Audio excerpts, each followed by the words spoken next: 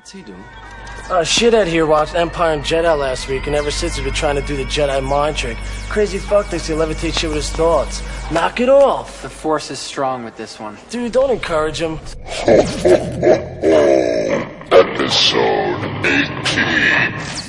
I find their illogic and foolish emotions a constant irritant. Then transfer out, freak! 2 True Freaks!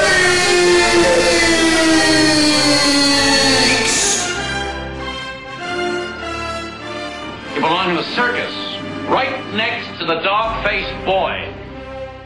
I have come here to chew bubblegum and kick ass, and I'm all out of bubblegum.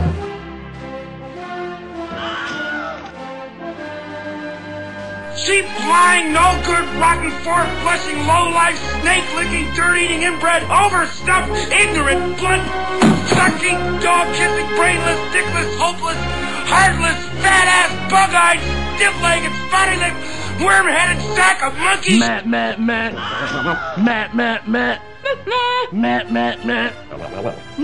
Meow. And now, together by live simulation via the internet, Scott Gardner and Chris Honeywell. Blah, blah, blah. No, blah, blah, blah! Hi, and welcome back to Two True Freaks. I'm Chris Honeywell, and I'm here with my co-freak, three-time winner of the Silver Sow Award for Excellence in Journalism, Mr. Scott Gardner. Hey, how's it going? Good. We're on our third Star Wars, pardon me, that's a big mistake, Star Wars Monthly Monday episode, so we're going to be covering episode 3 of the Cartoon Network's Clone Wars, and the next 4 issues of the Marvel Star Wars comics, which are the first 4 that take place after their adaptation of Star Wars, so they're the first Marvel original Star Wars stories, so that's going to be pretty exciting. That's issues 7 through 10.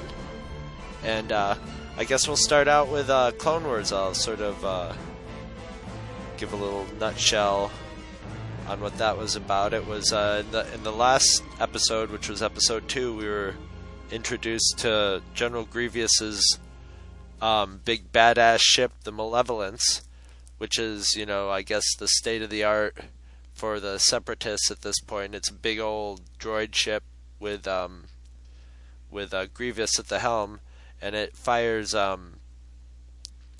these big round contained energy bolts from ion cannons on either side of it that can sap anything in its path that, pardon me, will kill the power on any ship in its path, leaving them defenseless, so the Malevolence can come and pick them off. So, kind of reminds me of the ion cannon from The Empire Strikes Back, except that it shoots like a donut ring shape out at the ship instead of shooting, just a bolt like it did in Empire, but essentially the same type of weapon. And in the last episode, they used it on a clone ship and had to rescue the clones. And so now this episode, Anakin's hatched a plan to bring in a bunch of, I don't know if they're called Y-Wing fighters, but they're proto-Y-Wing fighters in to destroy the Malevolence. And they've determined that the Malevolence is heading towards a medical station where they send to patch up all the chopped up clones from the Clone War. And so they want to cut off the Malevolence before it can go blow up all the half-dead clones. So Anakin plots a shortcut through a nebula in order to save some time cutting off the ship, which is an old smuggler's route. And it turns out to be a problem because this is a nesting ground of these sort of giant gas-eating whale creatures that sort of look like a combination of a whale, a dragon, and the toothy worm in the crater in Empire, on the meteor crater. So they have to avoid a whole school of them, and but they do finally cut off the Malevolence before it gets to the the clone hospital, but they find out that the Malevolence is pretty well armored, and a couple of their clone troopers' ships have been nicked up by the whales. So they're sort of fighting a losing battle against the Malevolence. Their original plan was Anakin wanted to take out the whole bridge area of it, and he figured if he blew up the bridge, that would get Grievous and pretty much put the Malevolence out of circulation. But it wasn't working, and meanwhile the Malevolence is getting closer and closer to the clone hospital. So Ahsoka sort of suggests that instead of trying to blow up the Malevolence, they blow up the ion cannons before it gets a chance to hit the station with them. So they do that. He diverts all the ships, and they sort of blast up the base of one of the ion cannons, and when Grievous tries to fire it, it feeds back or backs up or whatever and blows up, and it actually causes the other one on the other side to blow up too, and sort of cripples the Malevolence, and it has to limp off into the distance. So there was a sort of compromise met where, you know, they didn't get to destroy the Malevolence, but they did save the clones, and it sort of left at that. You know, we see the Malevolence flying off into space with a couple limping off. Yeah, and with a couple big old Republic cruisers going after it, but you don't really see what its fate is, but you assume he gets away. But well, doesn't the next one pretty much pick up at this point? At that point, yeah. Where they're in pursuit, yeah. Yeah, because that was my impression of this episode, is that, you know, as an action episode, it's fantastic. You know, it's got a lot of action. I felt like the animation was really ramped up in this. I mean, some beautiful shots, you know, with the space whales and all that sort of thing. Some really beautiful shots. Sort of like paintings come to life. Yeah, you know, and the sound, you know, was really wicked in this. You know, a lot of really good original sound, just crisp, and a lot of use of surround sound. And the score, in particular, really struck me as an excellent score for this episode. I'm really liking the name of that composer at the moment escapes me, but I like his work anyway. But he this episode in particular, I really like his stuff. But with all that said, you know, it was just kind of an episode. You know, it wasn't bad, but it wasn't, you know, it wasn't like your standout episode. It kind of felt like it was setting the stage for what's to come rather than accomplishing much on its own. Yeah. Because, you know, from here on out, you know, we get the next episode. I think it's the next couple episodes are kind of the, you know, your classic, like, Sink the Bismarck type of story, you know, where they have to pursue the now damaged ship, you know, to try to bring it down, kind of thing. So this episode kind of sets the stage for what's to come for the, you know, for the future episodes.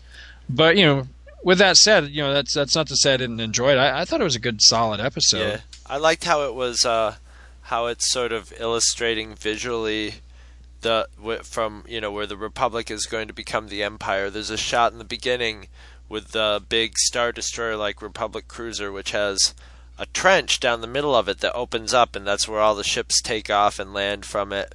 And there's it's like an Imperial shuttle coming. There's like 4 or 5 of them coming in, and their wings are retracting and folding up. And as they fly in, you see a bunch of clone troopers in formation. And the way the windows look, it's all very Imperial looking.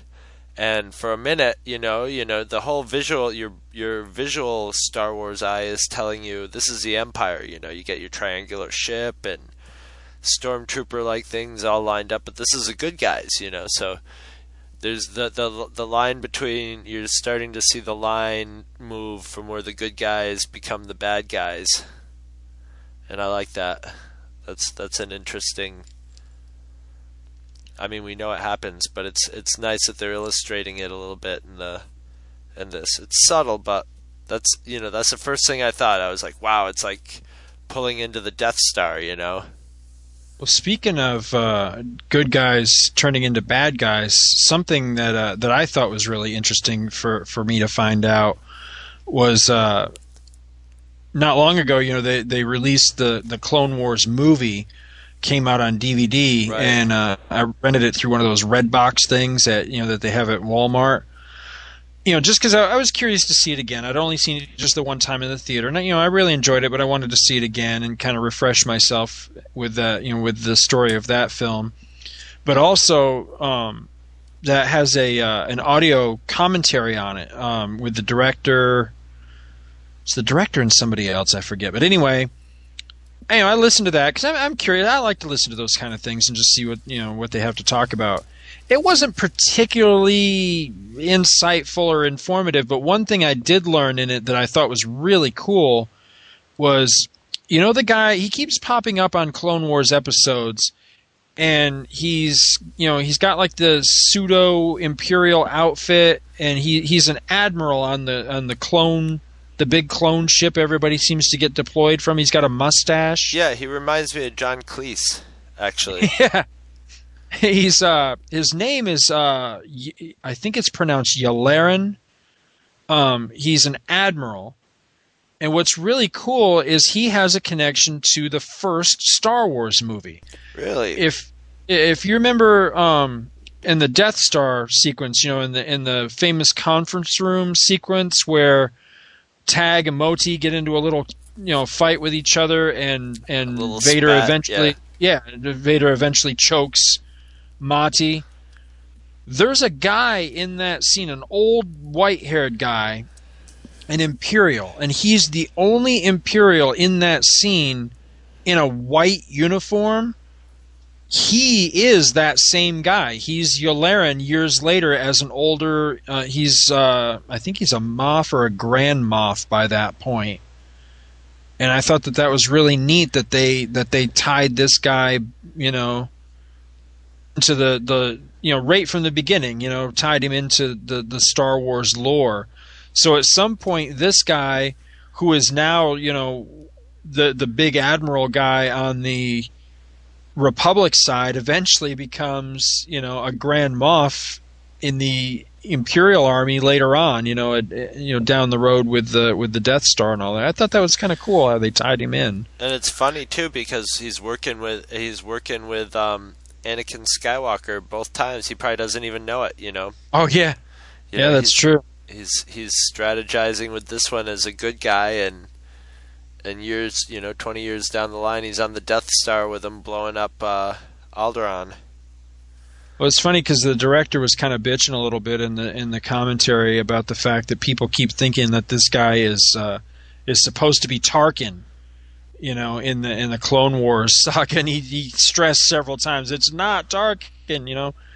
He does kind of sort of resemble him, but of course Tarkin didn't have a mustache either. But he could have shaved it off too. Yeah, that's true. But yeah, he really started talking about the guy because he was trying to stress the point that it wasn't him, and then he went into the whole, the backstory of the character, and then revealed that he actually was in that scene. I just thought that was a really cool way to incorporate such a minor background detail of the original Star Wars, and they've managed to tie it all the way back into this Clone Wars cartoon. I thought that was really cool. People really underestimate and don't seem to pay attention to how much Lucas does stuff like that. People seem to focus more on the what they perceive as inconsistencies or what they don't like or whatever, but I don't think seems to be enough attention is paid to little detail. He really thinks this stuff out. Sometimes it works out better than other times. I can agree on that. But it's pretty amazing how he's webbed his own little, his own little web of a universe, with everything somewhat tying together, as far as that goes. Well, you and I were talking before we started, and you had the really interesting observation about these comics that we're going to review. Especially between the period of Star Wars and The Empire Strikes Back in the Marvel comic Star Wars. There was a lot of story and a lot of subtext about prejudice against droids and cyborgs and that sort of thing. And you had speculated that, of course, this is all, 2020 hindsight now, but, did that come out of the thing that, the Clone Wars is actually kind of a misnomer. It's not really so much Clone Wars as that it's Droid Wars. Yeah, droids versus Clone Wars. Yeah.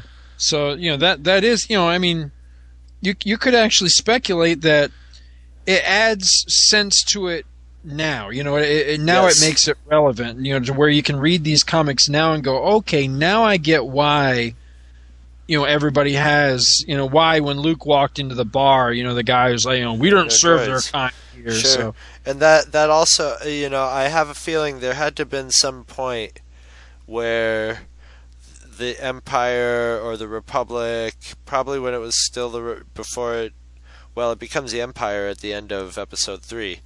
But there had to be some point when they probably said, we're not going to use droid. Well, here's the thing.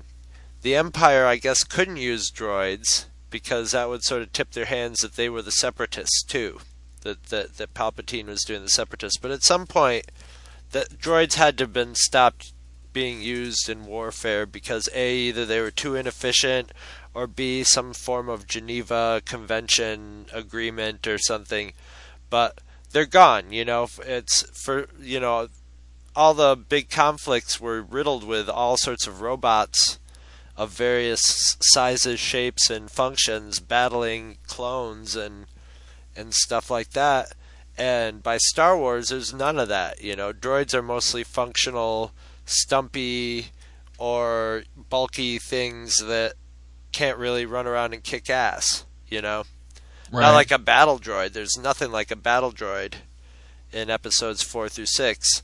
So, which, special effects wise was impossible anyway. But at some point they must not have, there must have been some backlash or some decision not to use droids anymore.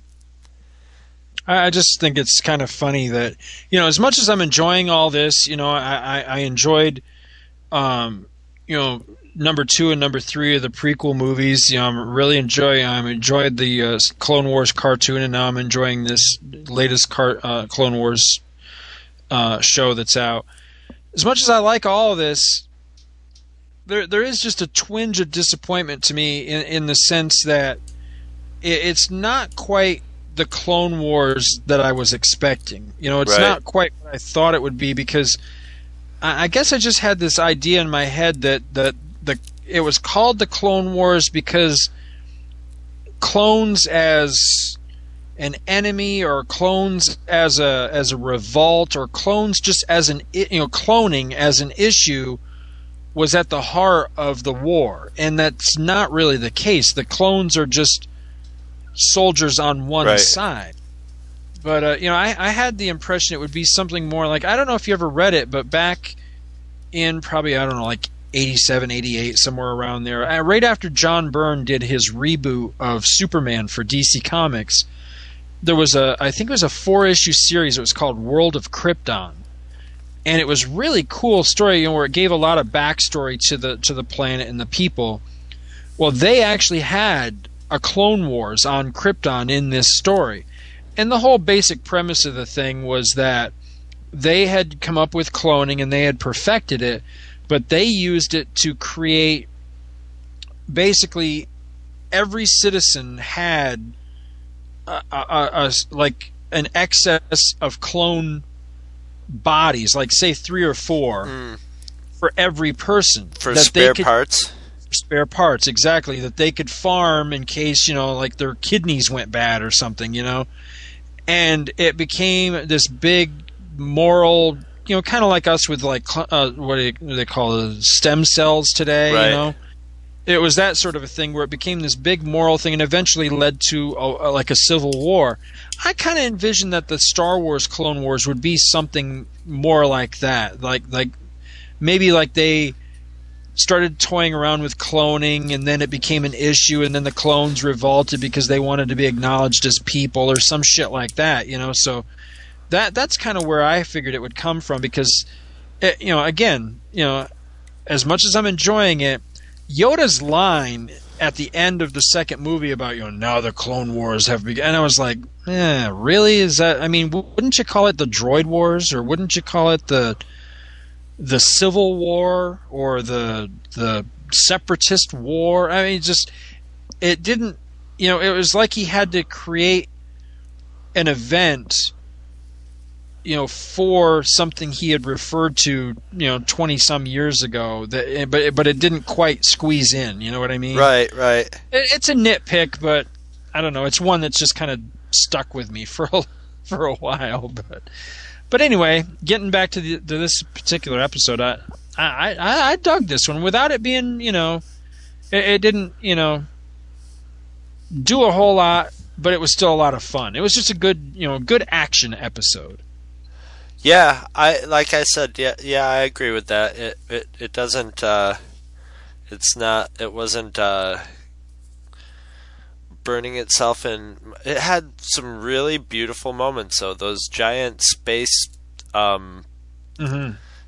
creatures were like a painting, flying through this beautiful foggy nebula, with giant. They sort of look like the thing from the Empire meteor.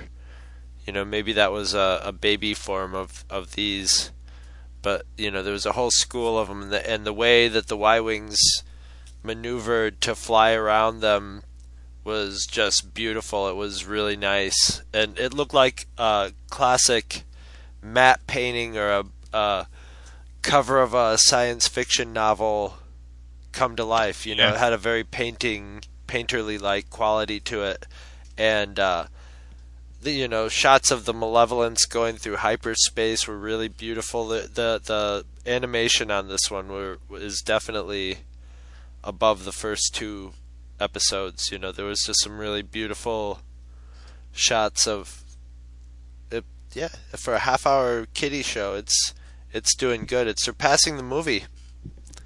Mm-hmm. So you can't go wrong. I hope the live-action show is half as good as this.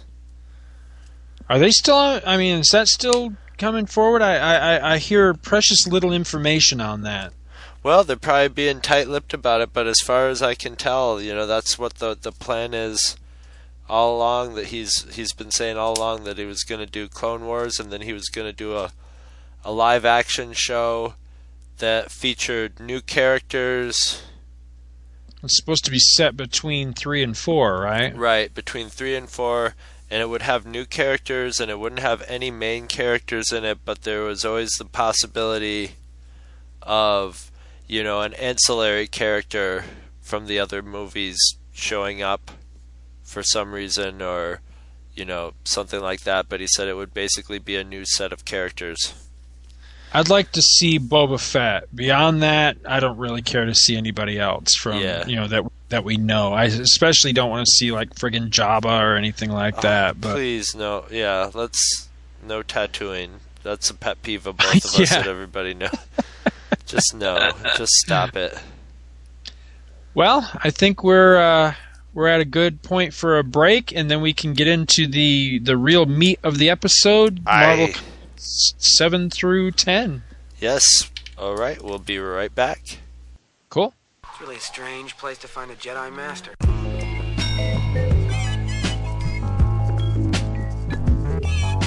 really a strange place to find a Jedi Master.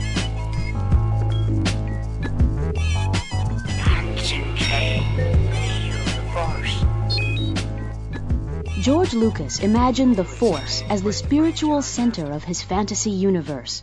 Obi-Wan Kenobi describes the Force as an energy field created by all living things. It surrounds us and penetrates us, and binds the galaxy together.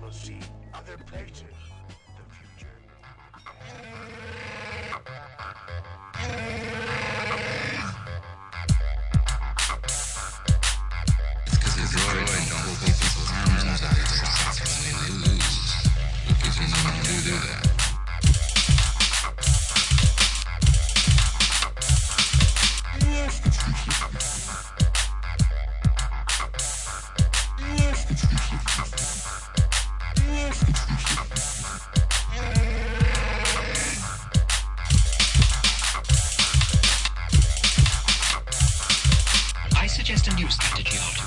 Let the Wookiee win. Let the Wookiee win. Let the Wookiee win. Let the Wookiee win.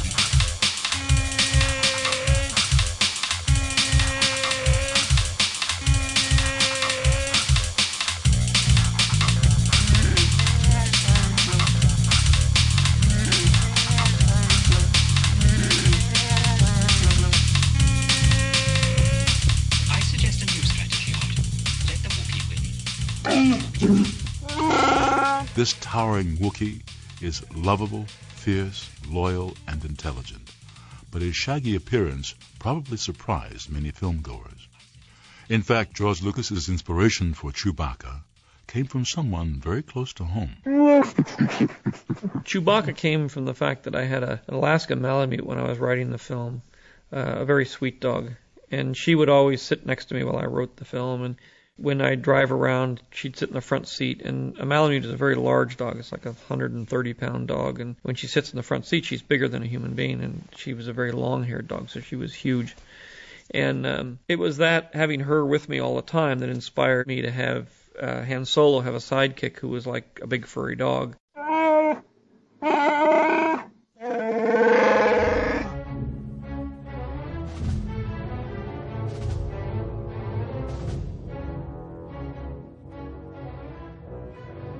Okay, we are back from break, and we are about to get into the real meat of our episode.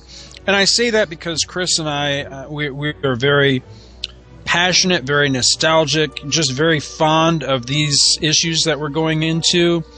But I think we also we can also bring a realistic, critical eye to it as well. But Sure.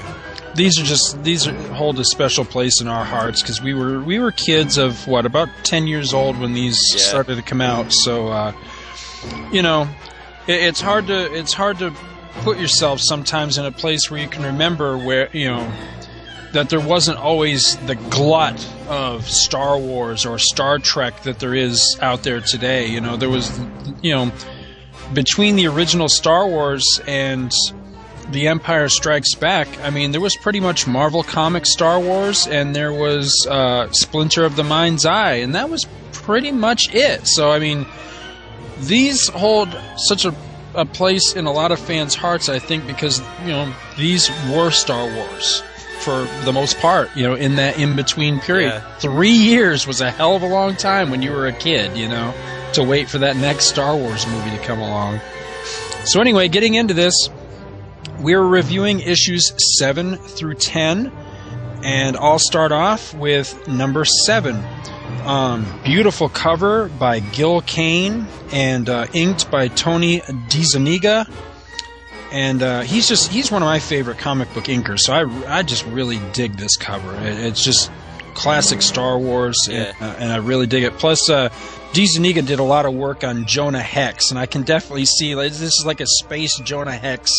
Like a space western type. It almost looks like the Alamo in the background there. So Except there's a big planet in the upper corner. Oh yeah, that's true. So they're in space. Yeah, it's very cool though. All right, so getting to the interior, this is written and edited by Roy Thomas, with art by Howard Chaykin on the pencils, and inked just this one issue by Frank Springer, who I don't know a whole heck of a lot about. I know that he did a lot of work in the Silver Age for DC, and then he went on to work for, quite a number of different books for Marvel Comics.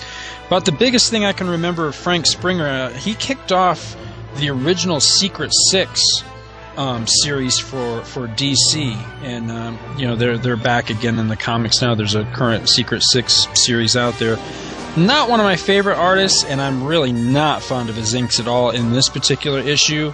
But, some of his other stuff that he's done out there is of note. Anyway, starting out this issue, New Planets, New Perils is the title of the story. And we basically get Han Solo and Chewie bidding a fond farewell to Luke, Leia, and the droids, saying that, time has come for them to move on. They've got to go deal with their own bullshit. Jabba the Hutt's put a price out on their heads if they don't pay them. If Han and Chewie don't pay him back for what was it? They dumped a load of spice or something. Right. So they owe Jabba the money back for that. So they've no sooner left the fourth moon of Yavin, and they're headed back to wherever they're headed, and they get attacked by space pirates.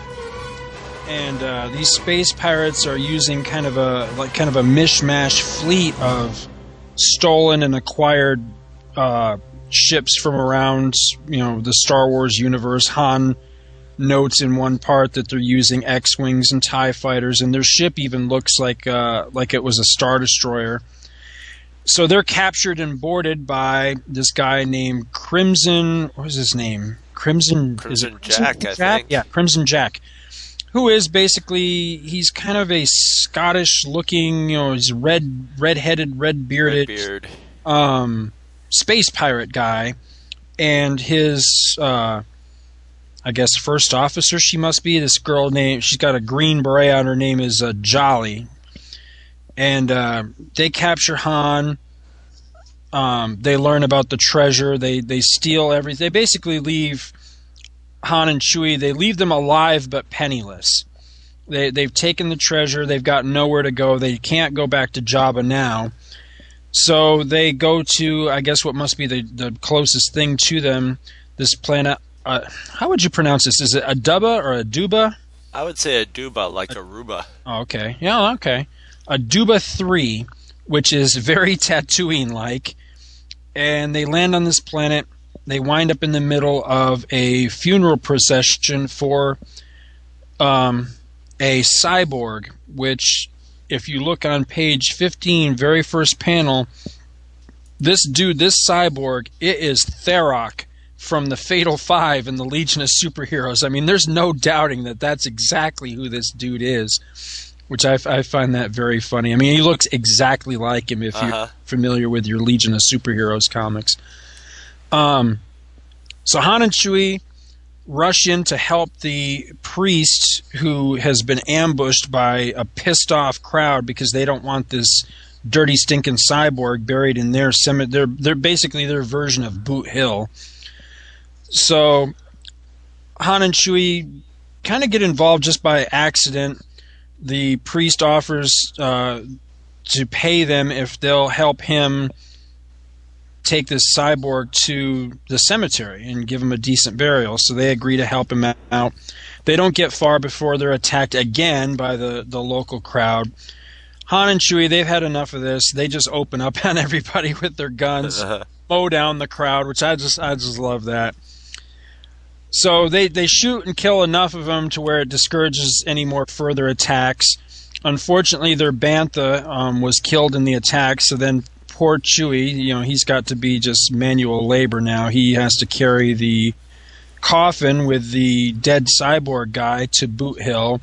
The priest gives a little ceremony. They put the guy in the ground, and that's pretty much the end of it. Han asks the priest, where's there a good place to go wet your whistle around here? He directs them to the local cantina, and they go.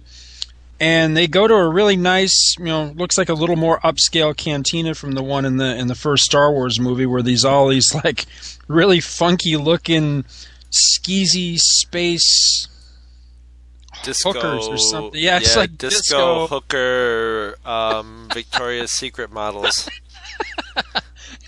And not a bad place to be.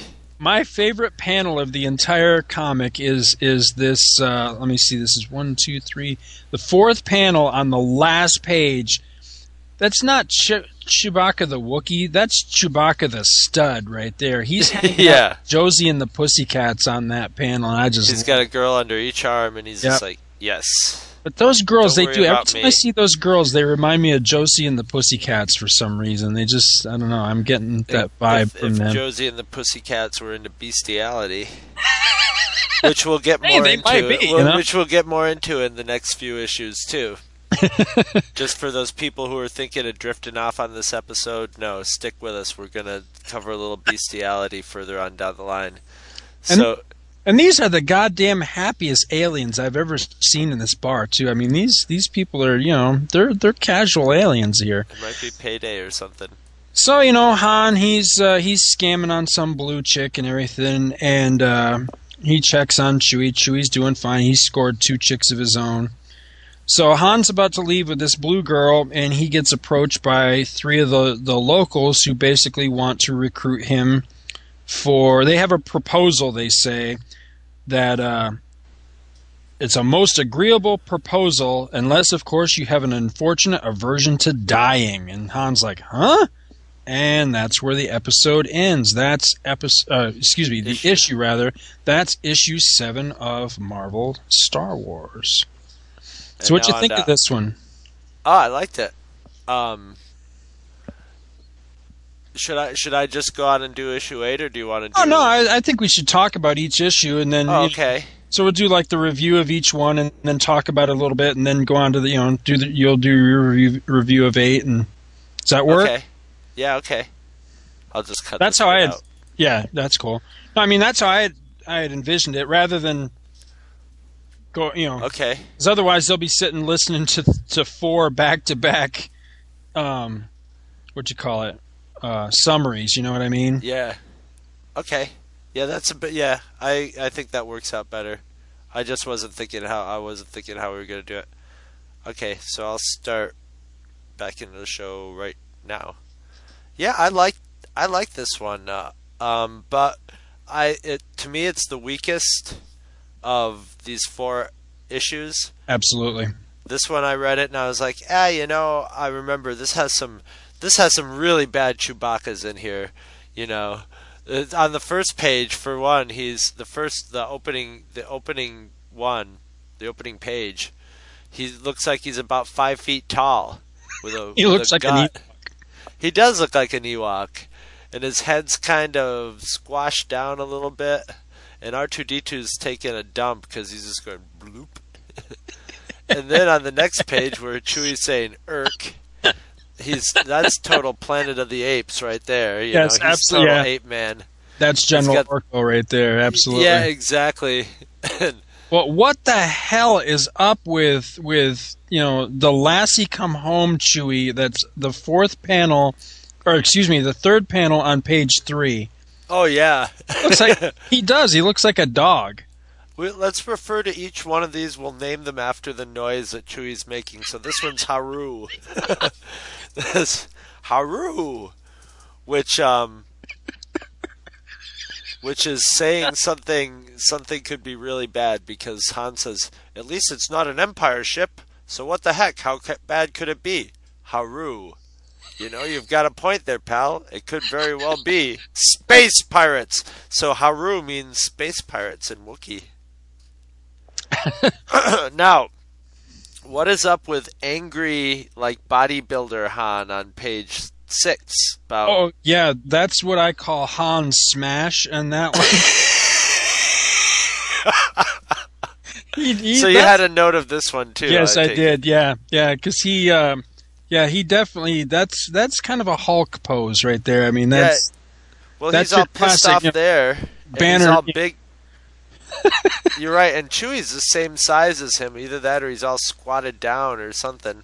And then all of a sudden, their front window that they usually look out is all of a sudden massive. This huge window that he's got. He's up Doctor Strange with his hands on it, looking out at the space pirates, and it's just like, wow! All of a sudden, either they're shrinking or the Millennium Falcon's growing.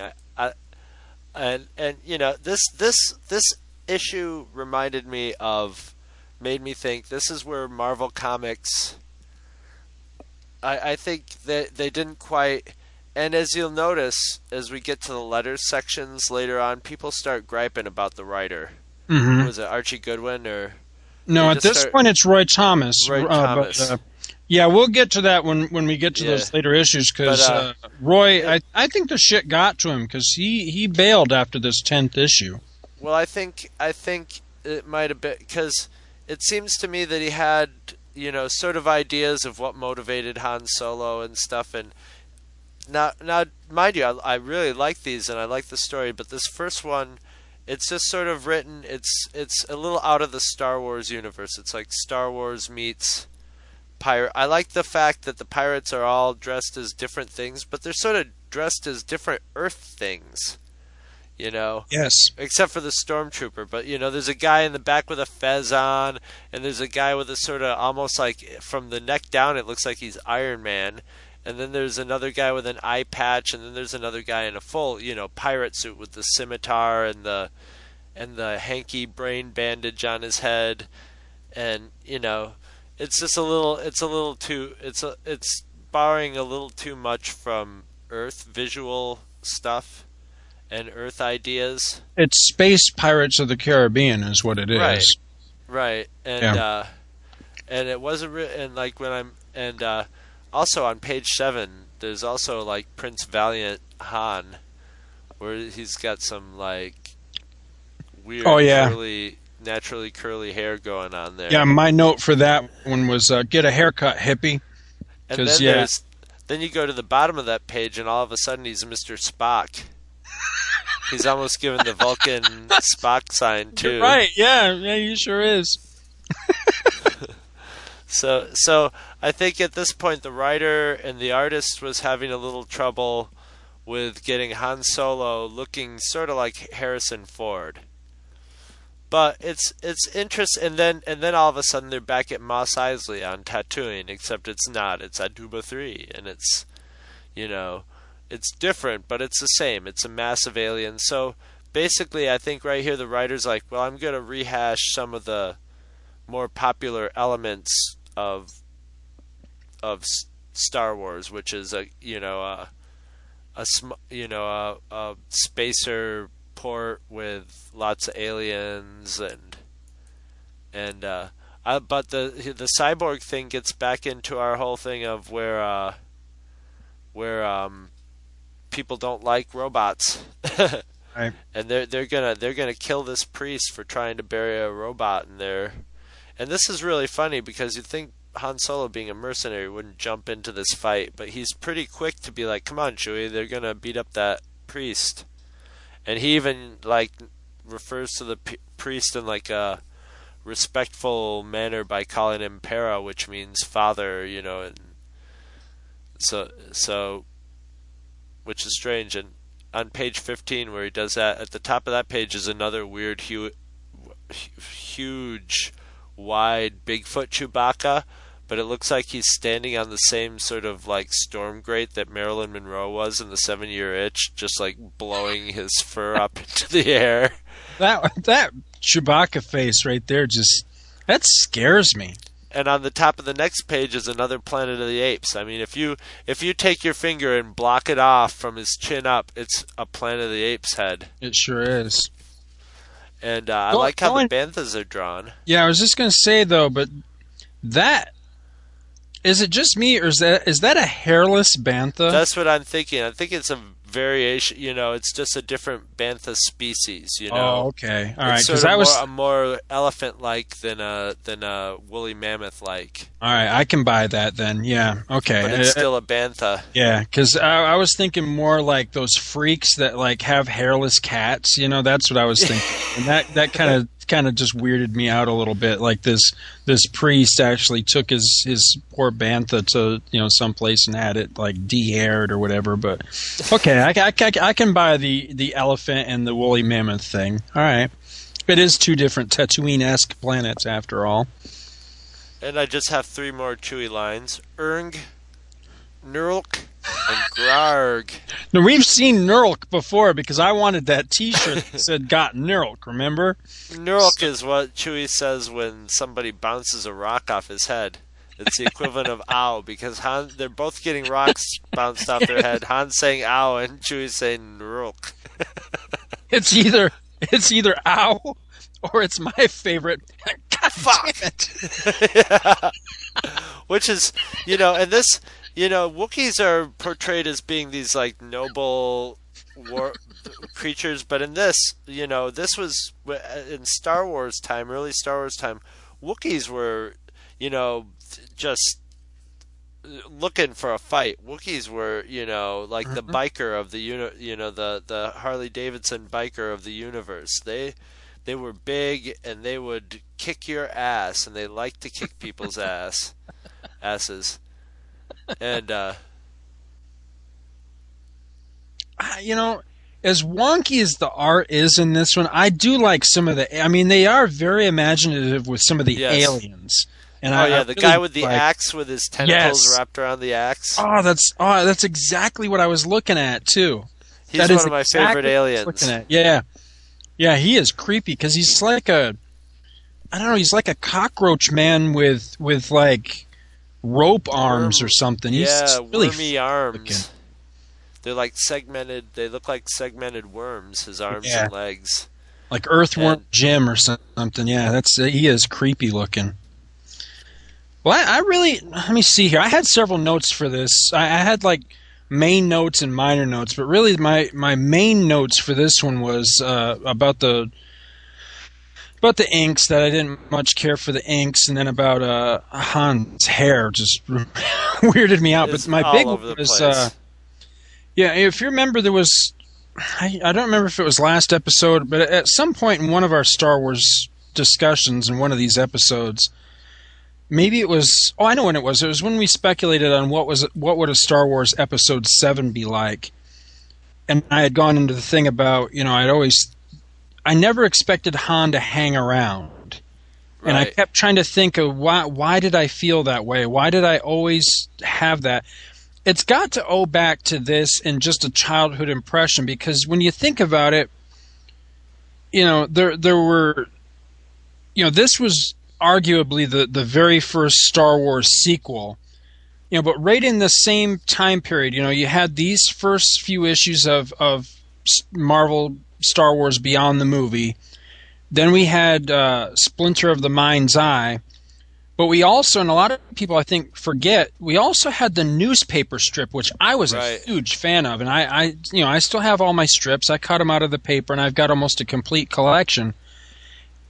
Between the three of those, all of them did the same thing. All of them didn't have Han stay with Luke and Leia. Han and Chewie were... And you had Han Solo at Star's End. Exactly, yeah. So, I mean, all of them acknowledged that this is what Han was. He was just, he was just part of that. That was just incident. One of his adventures. Exactly. Yeah. And he wound up with them. He did his job. He delivered them like he was supposed to. He got his reward, and he split. And he didn't hang around and become, what he became later on. So I think that's why that idea has stuck with me all these years, that even if, you can forgive him sticking around sort of against character, really, in Empire and in Jedi, I don't think he would have stayed around after Jedi. I don't think he and Leia would have worked out. I don't know. I like that idea better, that somehow he didn't. And I even like the idea... you want her for yourself. What's that? Because you want her for yourself. Oh, not anymore, I don't. So, I think that was it on my thoughts for number 7. I like it. I like the story. And it does have a lot of Earth-centric isms, but I like the beginning of the story. It's just what holds that one back for me is the art is so very inconsistent. But but it gets better. You want to do? So anyway, moving on to issue 8, 8 Against a World, and a little extra for this issue is the deadly mission of Luke Skywalker, and this has Han and Chewie shooting the aiming at a shadow that's advancing towards them that looks like sort of like the Juggernaut, maybe with like having a bad hair day with some like visible gel in his hair. You can't really tell. It's just this big hulking creature coming towards him, and behind him. It's the Abominable from Rudolph. Yeah, exactly. The Bumble. Exactly, yeah. But it's this big hulking shadow coming towards him, and behind him is like a porcupine creature, a woman with big boobs, a robot, an old guy with a lightsaber, a green rabbit, and what looks like a very angry Chinese Luke Skywalker in a blue and brown outfit. So that's what do you know? Now, do you know who drew the cover? There's no. Yeah, it's the same team. It's Gil Kane and Tony DeZuniga. Now, this issue was Roy Thomas was writer-editor. Howard Chaykin was the artist, co-plotter, and was the first issue is Tom Palmer is what it says as embellisher in residence, so that means he's the inker. Yep. Right, and Tom Palmer did colors, Jay Costanza letters, and Archie Goodwin was the consulting editor. Tom Palmer, who he's done a lot of work on comics, but a lot of people don't know that he was a famous PGA golf pro. Won a lot of tournaments and just went down in history as one of the all-time great golfers like Chai Rodriguez. So anyway, this issue is called 8 for a Duba 3, and it's continuing the saga begun in the film by George Lucas, as it says here.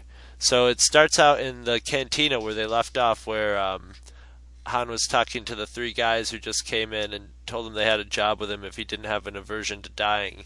And as he's just talking to this, a big green guy sort of says, "Hey, that blue girl that you were trying to pick up, that's my girlfriend, leave her alone." And Han can't leave it alone. He just, sort of smart mouths the guy and, thinking that Chewie's gonna take care of this guy, but Chewie's nowhere to be found, so Han busts a chair over his head. That doesn't stop the guy. He starts beating the hell out of Han, and he's just looking for Chewie. He's getting knocked around the bar, and other patrons, alien things, are getting involved, and keeps looking for Chewie, and eventually he just gets knocked into Chewie's arms, and Chewie tosses the first offending bad guy out the window, thus pretty much ending the fight. And so you get to talking to these people who showed up, and it turns out they're three guys from a local village, and every year around harvest time, this band of once again, they're sort of a mixture of space pirates and outlaw bikers, led by Sergi X, and they fly around on these early sort of sky speeder things, like motorcycles, and they come in and take a percentage of all their crops and take their women and daughters off, their wives and daughters off to rape, and they generally rape and pillage their village every year. So they need somebody to protect them this year because they want to bring it to an end, and they want Han to do it. Now, why Han would take this job, I don't know, but he says, well, how much does it pay? And they're like, well, we don't really have anything to pay you, but we'll give you whatever we got, which basically is nothing. So he says, okay, we'll do it. That's the best offer we've had all day. So he starts holding auditions to get a group together.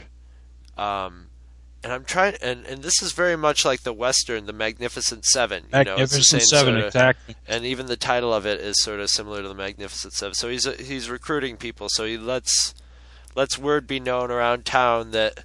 Can I interject one thing? Yes. I'm sorry to interrupt you.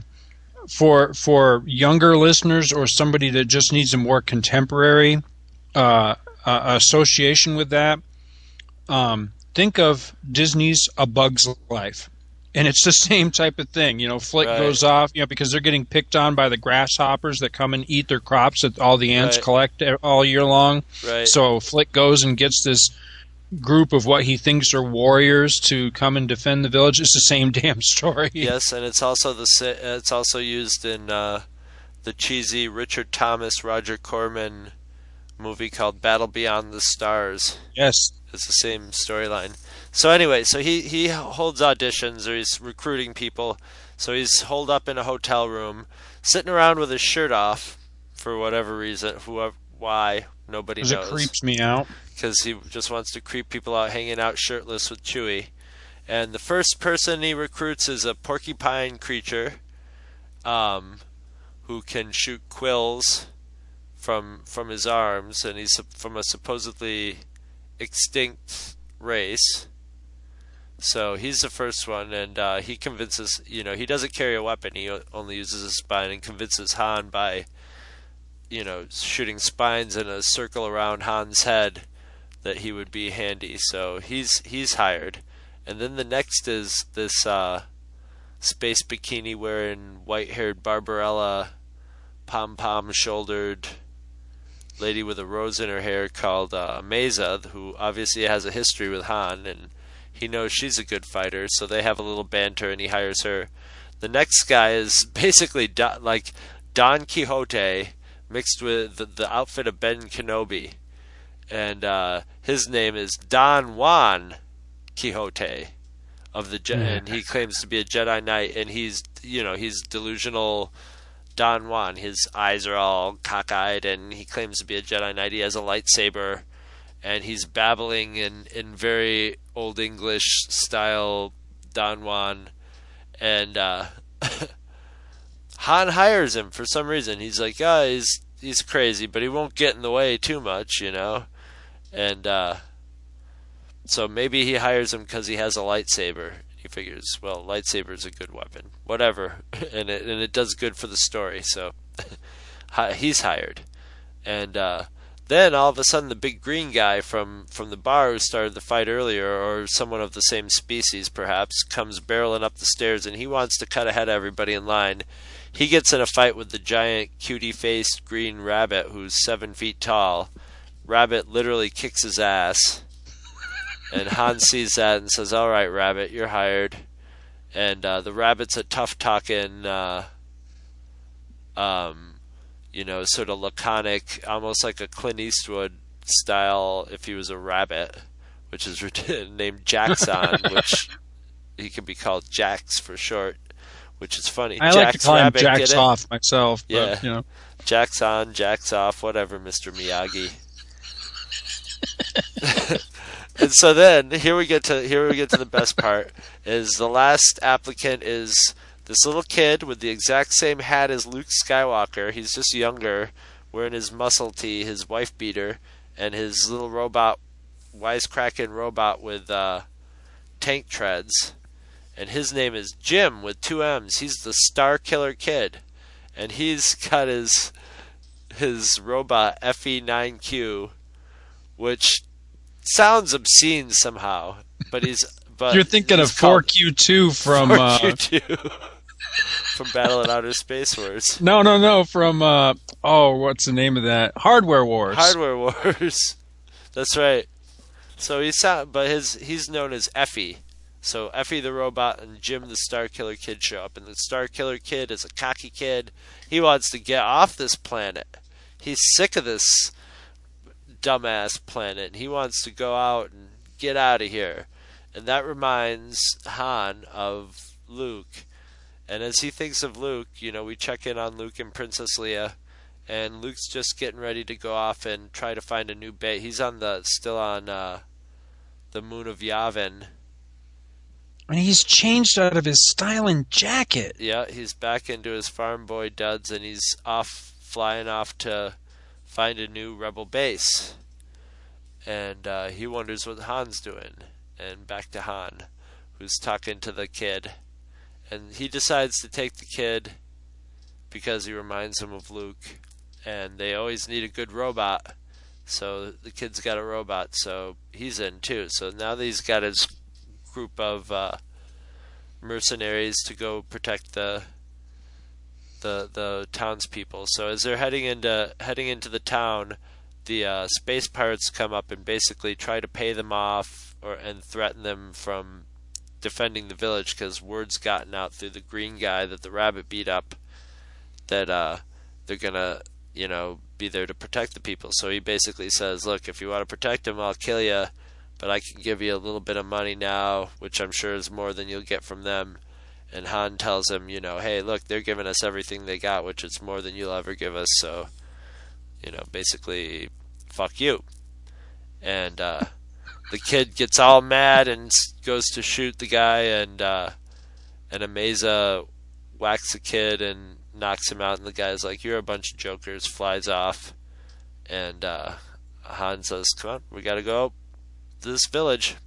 And that's the end of issue 8, basically, with a teaser for next issue, Showdown on a Barren World. First off, a quantum leap in art. Oh, yes. Especially with Han Solo's face, with just the faces of everybody. The first panel from this, the first page of this, is one of my favorite Star Wars panels ever. Yes.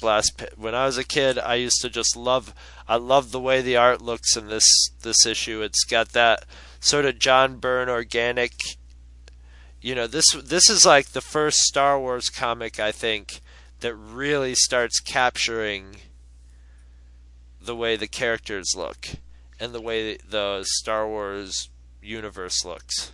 To me, it's all about the Tom Palmer, because for me, there's two things. When you're talking about Marvel Comics Star Wars, there's always two art styles that come to my mind. So you'd say he hit an eagle with this one, right? Oh, absolutely.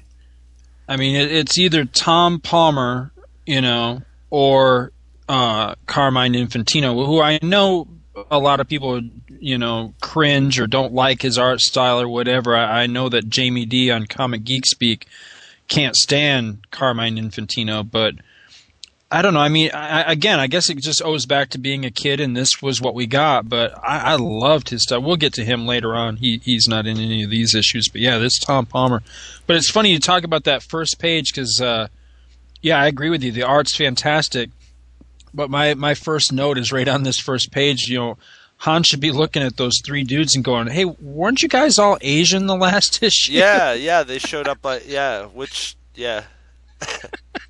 which actually, the Magnificent Seven is a remake of a Akira Kurosawa movie that I can't think of it. That maybe Yojimbo, but Seven Samurais. Or Seven Samurais, and so I was thinking it was kind of a tribute to that by having the three Asian guys come in at the end, and all of a sudden it's Luke Skywalker, Uncle Owen, and some guy who looks like a businessman with glasses. He looks like he could almost be Asian with a pair of those weird glasses on, but yeah, all of a sudden there are three different people, but it doesn't matter because the art's better, so I'll forgive that inconsistency.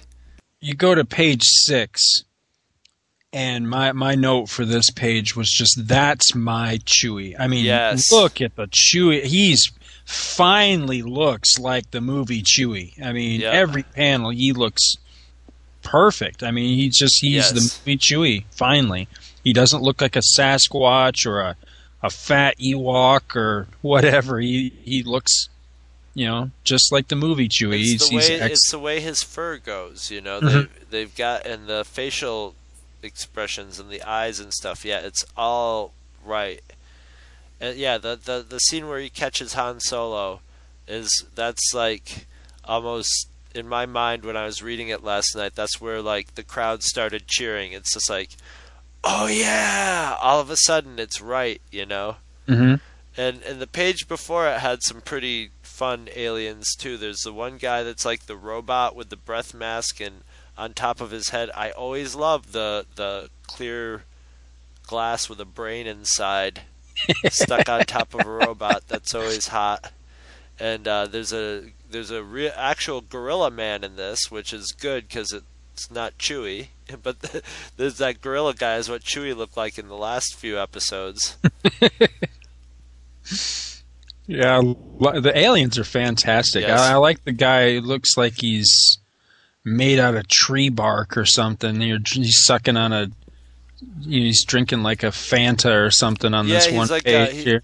He's like a beaver sort of guy, or he's got sort of like beaver fur. Yeah, I know exactly what you mean. Or they're like feathery, beavery things on him. Yeah, I agree.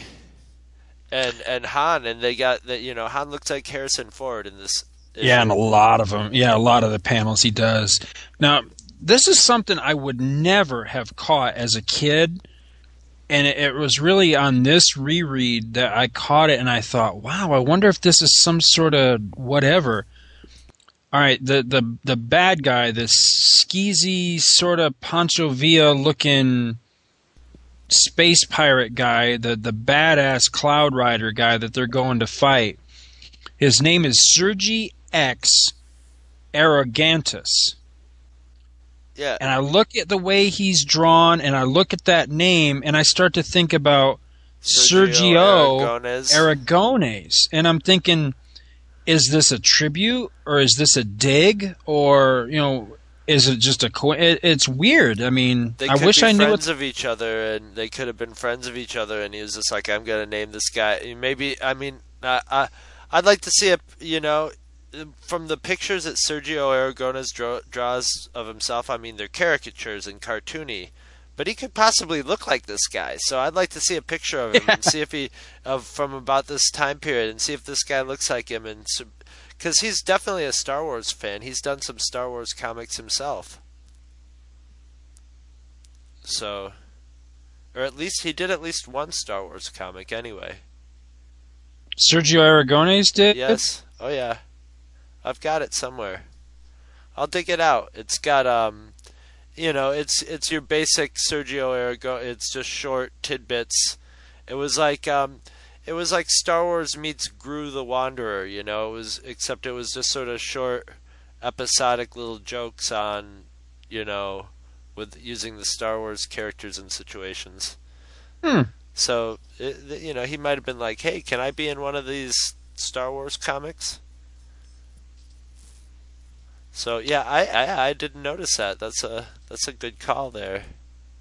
Now, the thing, I think my favorite thing in this issue, besides the art, which I can't stop gushing about the art, it just really works for me. I mean, this is my classic Star Wars right here. Especially later on, Tom Palmer would come back way later in a lot of the issues set between Empire and Jedi.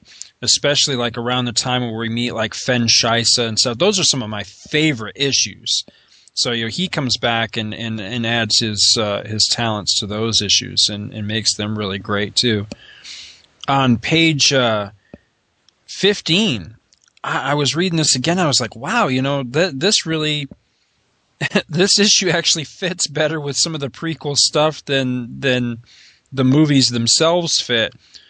Because there's the part where Don Juan Quixote introduces himself and everything, and Han's like, what are you talking about, old man? The Jedi have been outlawed since the rise of the Empire. And then, Don Juan gives a little speech about, the Jedi and blah, blah, blah, and then Han whispers to Chewie, saying, yeah, I know he's crazy, Chewie. Doesn't even realize Darth Vader destroyed the Jedi years ago. And I just like, I like that. This issue actually somewhat half-ass fits into that continuity. I think I just thought that was really cool. You still there? Yeah, I'm still here. Okay. I must have hit my mute. Yeah, whether they knew it or not, whether that was a piece of information they were given or not, it really worked out well. Now, on another thing this is really nerdy, on page 14 in the fourth panel in, Han Solo actually looks like Starbuck from yes, he does. The original Battlestar Galactica there. Why is he sitting around without his shirt on? Why is he just sitting there without a shirt? It's probably a tribute to a scene in a movie where somebody was, in their hotel room, like, with their shirt off. Because there's a lot of little tribute. There's a lot of little tributes. There's a Don Quixote is in it. He doesn't have a Sancho Panza though. You would sort of expect him. He should have had the robot. The little fat robot should have been his, and it should have been Sancho Panza. And the rabbit. I don't know what the rabbit's a tribute to, but maybe like Funny Animal Comics or something, because he's got the big eyes with the eyelashes, and he's just sort of.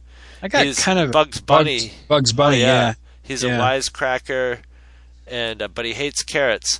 And the scene where he kicks the guy, he looks like Gumby. He looks like one of those rubber toys, He looks like Mr. Fantastic stretching his leg out, Yeah, he does.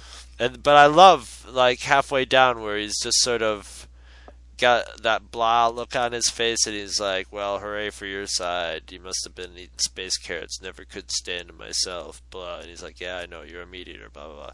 But it's great. He just has that great, ridiculous, badass face, I'm a badass. I'm a 7-foot rabbit. Now, did you catch the kid, the Star Killer kid? Yes. That was Luke's. That was going to be Luke's original name before they made it Skywalker. It was going to be Star Killer. I thought that was kind of interesting yet annoying at the same time. Well, they made him so much kid. Like Luke. He was a blonde-haired kid. He had the same hat with the little goggles on him and everything, and the same, you know. It was just too. I mean, it's so similar that they had to address it. Where Han actually goes, "This guy reminds me of Luke." And this little 3-page era where Han thinks about Luke, and then we cut to Luke, and then back to Han. I just love the way this was pulled off. For one, okay, you've got this sort of symmetry on the page of Han's head when he starts to get at Luke, and Luke down in the corner, and both of their pictures, those two particular pictures, are just really good. Mm-hmm. Very good likenesses, and the picture of Han, and when we're talking about Tom Palmer, is just very. I can't even explain it, but the way his hair is done, the way his hair is inked in, is very Tom Palmer-like and works out well. And then by the time they get to the next page, you know, Luke's talking to 3PO about Ben Kenobi, and you've got a shot of Luke and 3PO, and then like a shot of Ben Kenobi and Darth Vader and the Death Star, and then Han in action, and then it's back to Han remembering Luke, and then it's back to his adventure. And I love how that plays out. It's very Star Wars, you know. Yeah, absolutely. Cutting from one person to another like that, from, you know, Han doing one thing to Luke doing another thing. It's very forward of Empire. And everybody's face. Ben Kenobi looks a little like he could be a little like kind of an alcoholic. He's a little overweight and got a little hesh to him, you know, where he's just sort of like bleh. But still, it's the picture of Darth Vader and the Death Star is beautiful. Darth Vader with his lightsaber. Now I understand that the latest Dark Horse reprinting of some of this material, you know, they've really, you know, jazzed it up and recolored some of it, and it just is supposed to really pop and look good. I'd like to see some. I'd be curious because I can just barely make out the right below the caption box where it says "funny though." Luke goes on.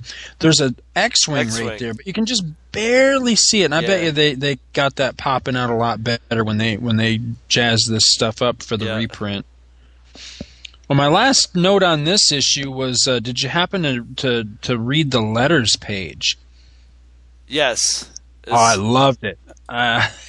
This guy took him to task about just how awful the first issue was in his opinion. And you know what? It's the internet 30 years before the internet. You know, 20 years before the internet. This guy just gives a major flame, and it's the total. And I hear him in the voice of the comic book nerd from The Simpsons. May I read just a little bit of it? Yeah, go ahead. People. About a year ago, I stopped collecting comics because they were getting too expensive for my tastes. However, I came out of my hermitage long enough to pick up issues 1 through 4 of Star Wars at my recent convention.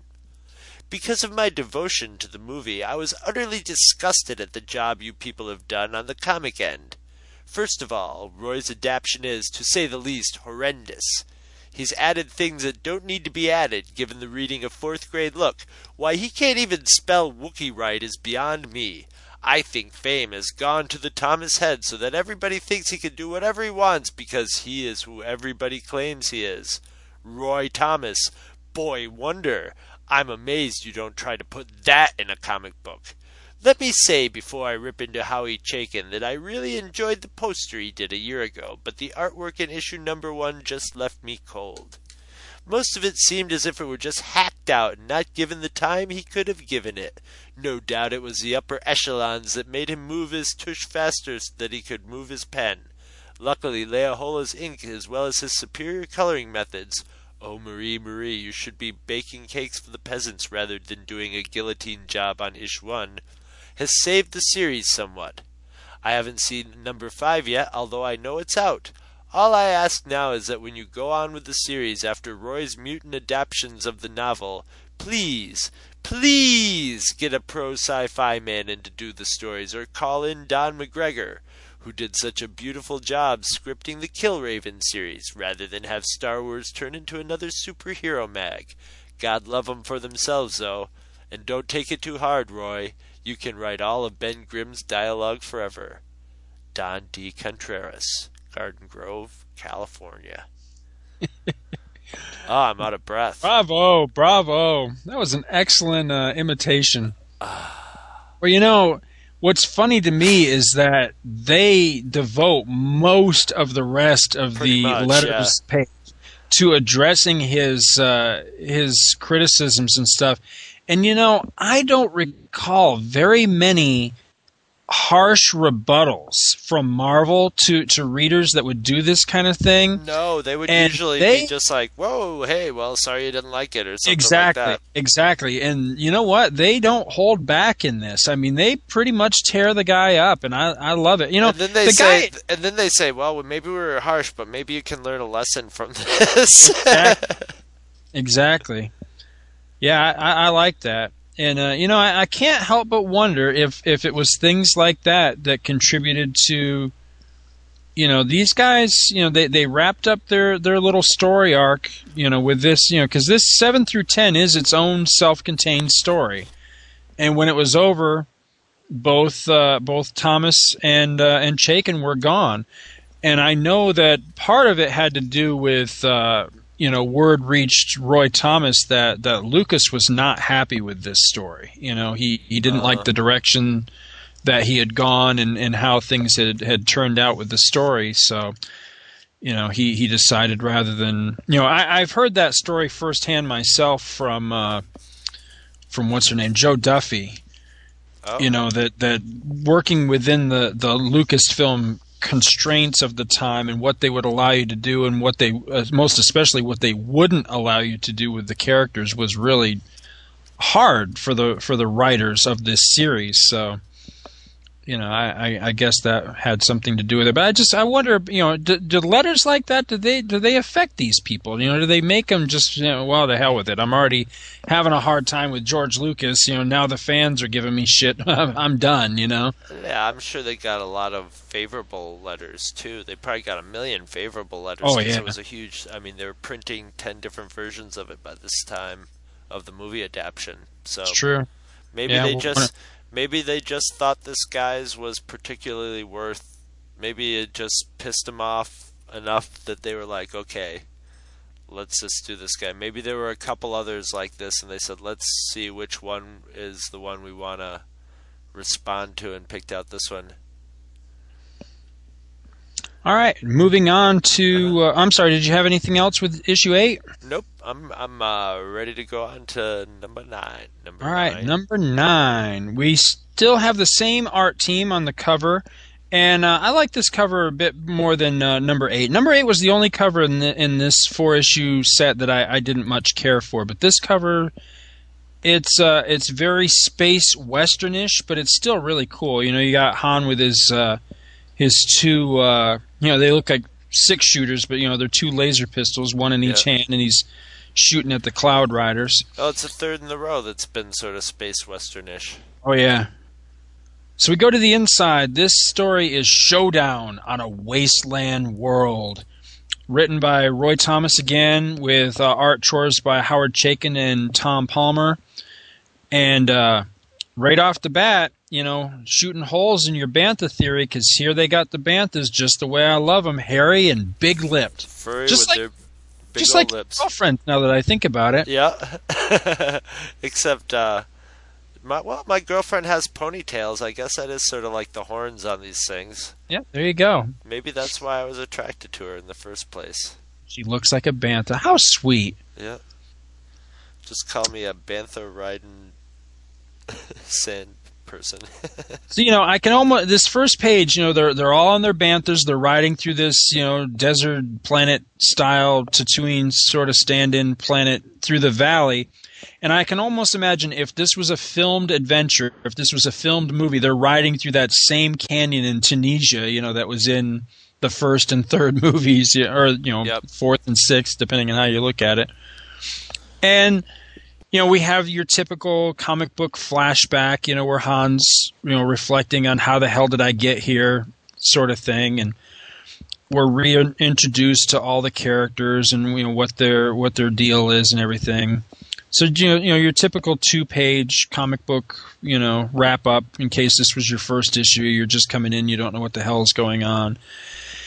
And they're riding along. The thing is, they're headed toward the village that they have to defend. So they're on their way there, and they get attacked by these. What the hell are the name of these things that they? I'm trying to find where they're called here. What are the names of these things? I'm not seeing it anywhere. For it.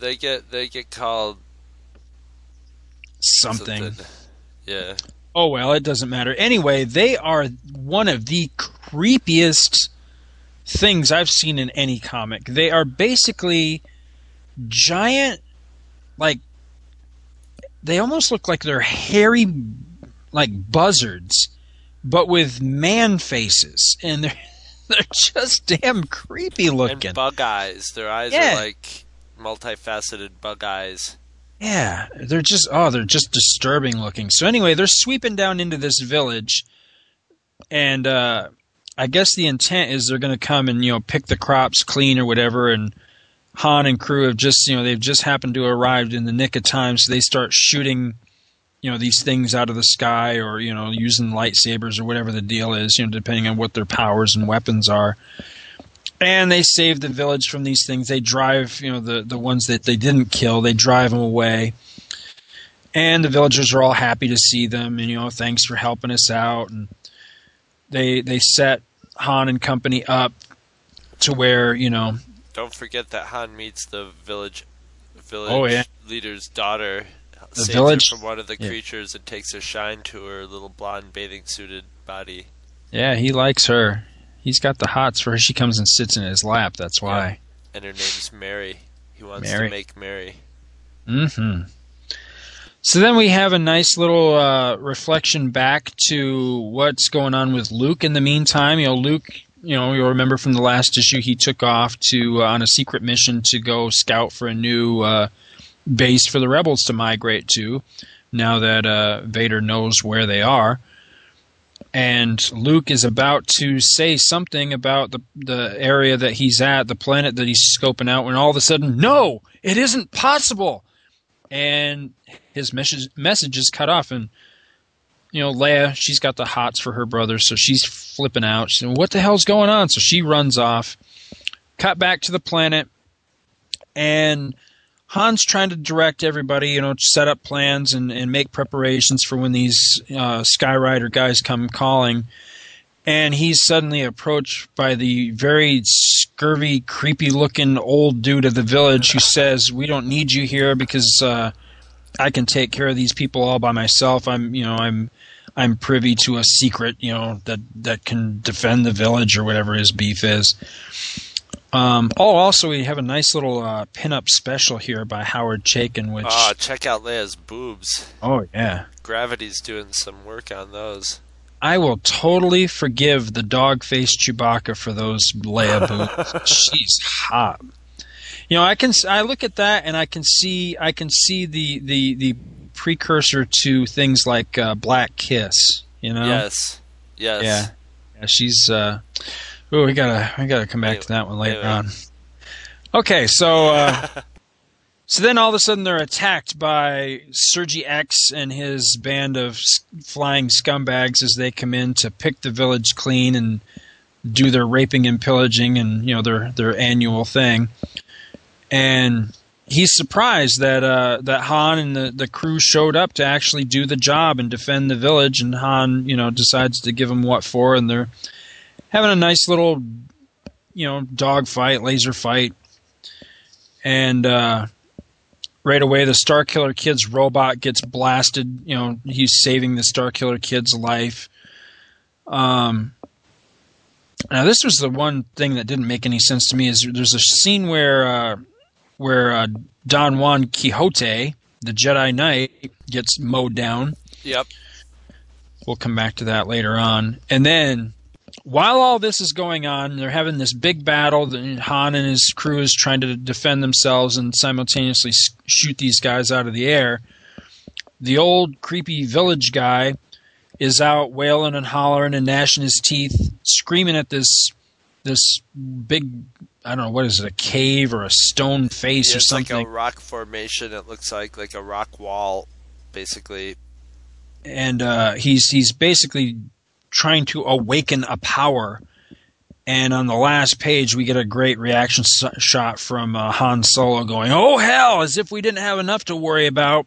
And suddenly, it's a very sort of Gorgo, sort of Godzilla-looking monster. Godzilla peeling bending the rock apart. Yeah, he's coming out. Briarg! Briarg! And, I just want to note, because, how often do you know, when you learned a word as a kid? But this was definitely the first time I ever saw the word behemoth as a kid, so I just thought that was worth pointing out. And so then we get. I always thought it was Behemoth. Yeah, I know. I couldn't pronounce it, but that was definitely the first time I saw the word. Behemoth or something like that. And, yeah. And I'll always and I remember when I reread this last night, and I don't know, it's probably been 25, 20 years since I've read this, maybe. As soon as I would read that line, "Oh hell, if we didn't have enough to worry about," totally is stuck in my memory, because that's just a good Han Solo line. I could hear Harrison Ford delivering that line, and I could when I was a kid too, and yeah, I'll always remember. I like this issue. It's just like the last one. The art is great, especially the first couple pages are just beautiful. There's another great picture of Han Solo's face on page 2, and what really cracks me up on the second page is there's a creature in a spacesuit attacking Chewie, but the way he's in, he has a space helmet on, a round space helmet, and he's this little red, greasy looking guy with big eyes, but he's licking the outside edge of his helmet that's up against Chewie's head. It's just really weird looking. It looks like he's climbing up on Chewie and licking his head, and Chewie's like, "Rah, cut it out, get off me, freak!" But yeah, exactly. But it's the opening 2 pages are just beautifully drawn, and there's a shading technique that you must have used in this. Yes, what is that called? Yeah, because they were using it on Daredevil and. Yeah, it just started around this time period, and sometimes it looked really cheesy, but it's used to really good effect in here, like on Han Solo's face and on the Star Destroyers that are, the shots of the Star Destroyer pirate ship attacking the Millennium Falcon in the flashback. It looks really neat, and then there's the weird elements still are rendered well. They just look weird, like the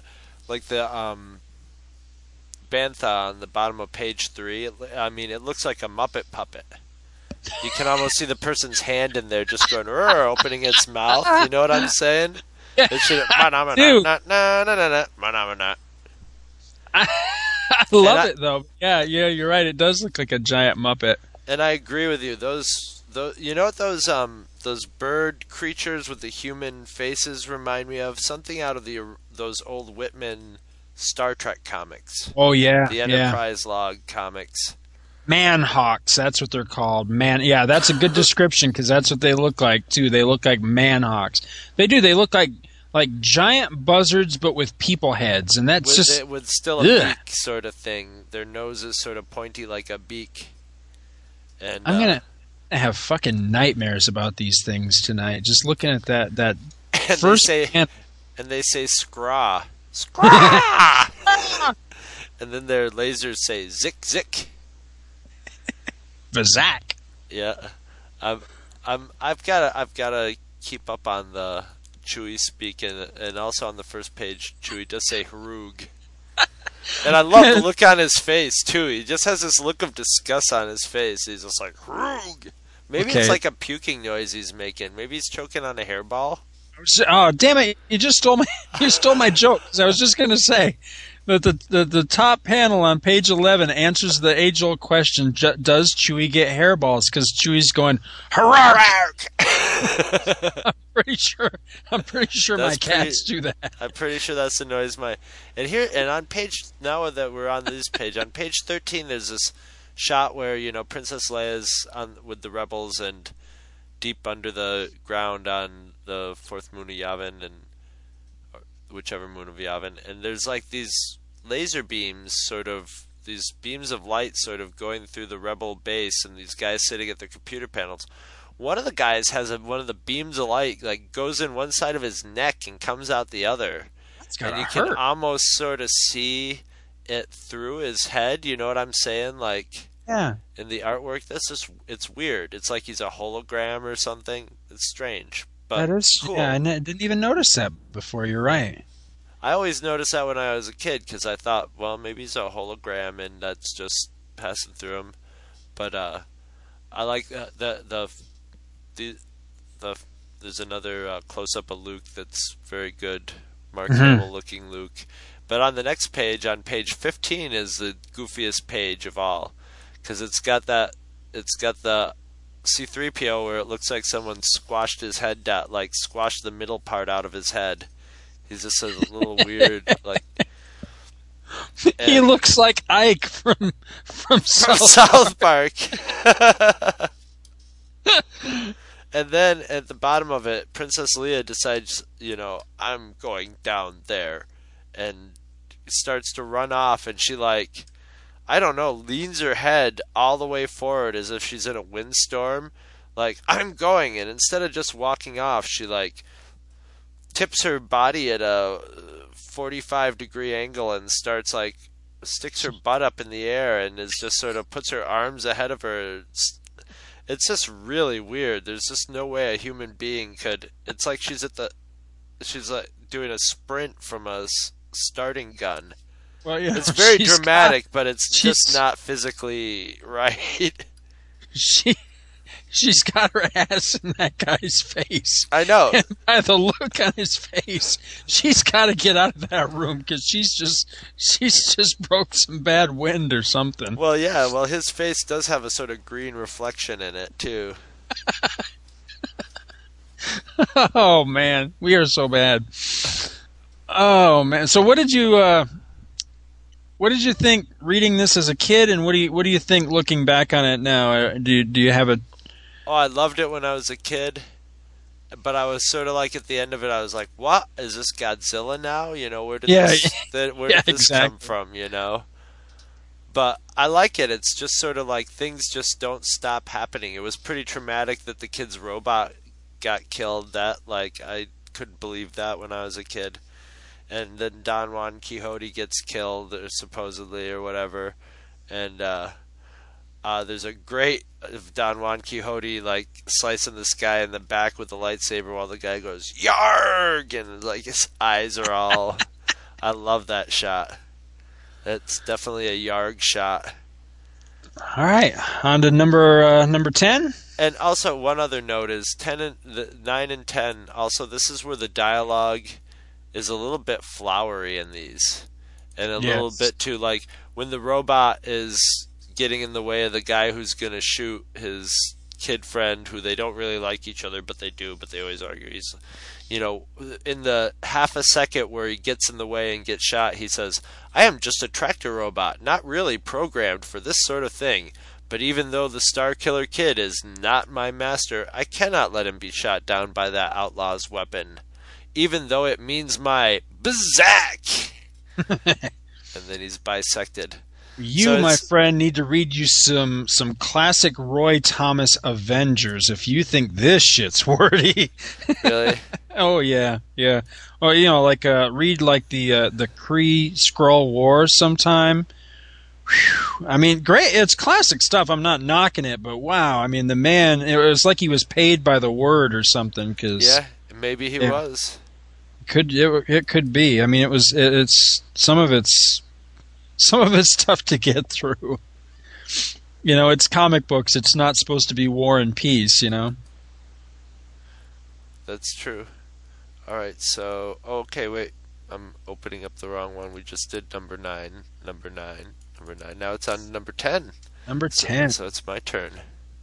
Nice cover by Rick Hoberg on that one. That's a town I go to all the time. Hoberg. It's the behemoth from below. And yeah, I like this. I like this cover too. And once again, and I like that at last beyond the movie, beyond the galaxy, and it's of course got the classic sword and sorcery Luke Skywalker up in the corner. Thundar the Barbarian. I like Chewie's phaser rifle too. Yeah, it's sort of a variation on his one from okay, this one's a little different than the last 3. This one has Don Glutt as the scriptwriter and Howard Chaykin as artist and co-plotter. Tom Palmer, once again, golfing his way in as co-artist and embellisher. Alan Cooperberg did the layouts for it. And then F. Mowley, colorist, and Jay Costanza, again, it's a letterer, Roy Thomas, editor, co-plotter. And this one has a lot of that sort of gray shading thing. Is it gray tone? Is that what it's called? It might be called gray tone. I'm not sure, but there's a lot of it in this. And Zipatone? Is it Zipatone? Maybe. Damn it! I know I should know the term, and I just can't think of it. It's driving me crazy. But hopefully somebody will write in or let us know on the forum. There's somebody who knows what. And once again, this art's very detailed. It just looks really good. For some reason, the printing in this issue seems a lot more clear, and the darks and lights are a lot. It's much more defined. So it looks even more detailed and interesting than the last one. And then you got Donald Glutt writing it, which is pretty cool. Then he did like the novelization, right, for Empire, yeah, absolutely. So this is Donald Glutt's first, as far as I could tell, this must be his first Star Wars experience.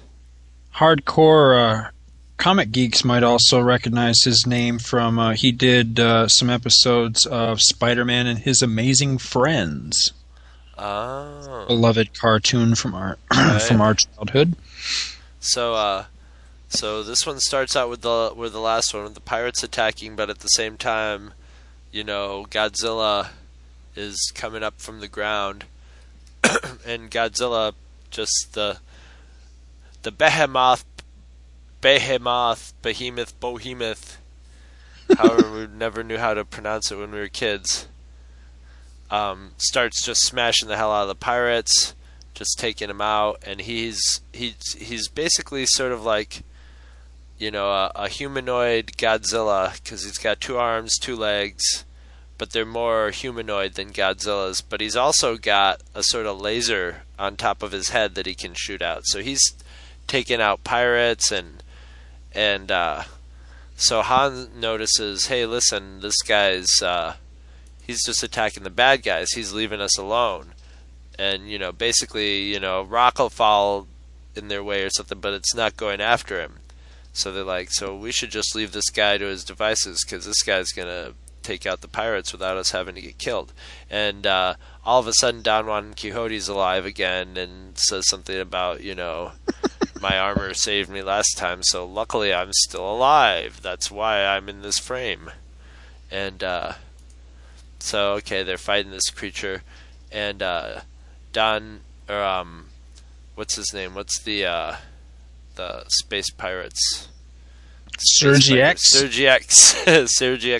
Aragantes notices that the old shaman, sort of creepy looking guy, is down on the ground aping the movements of the creature, so they're sort of in sync with each other.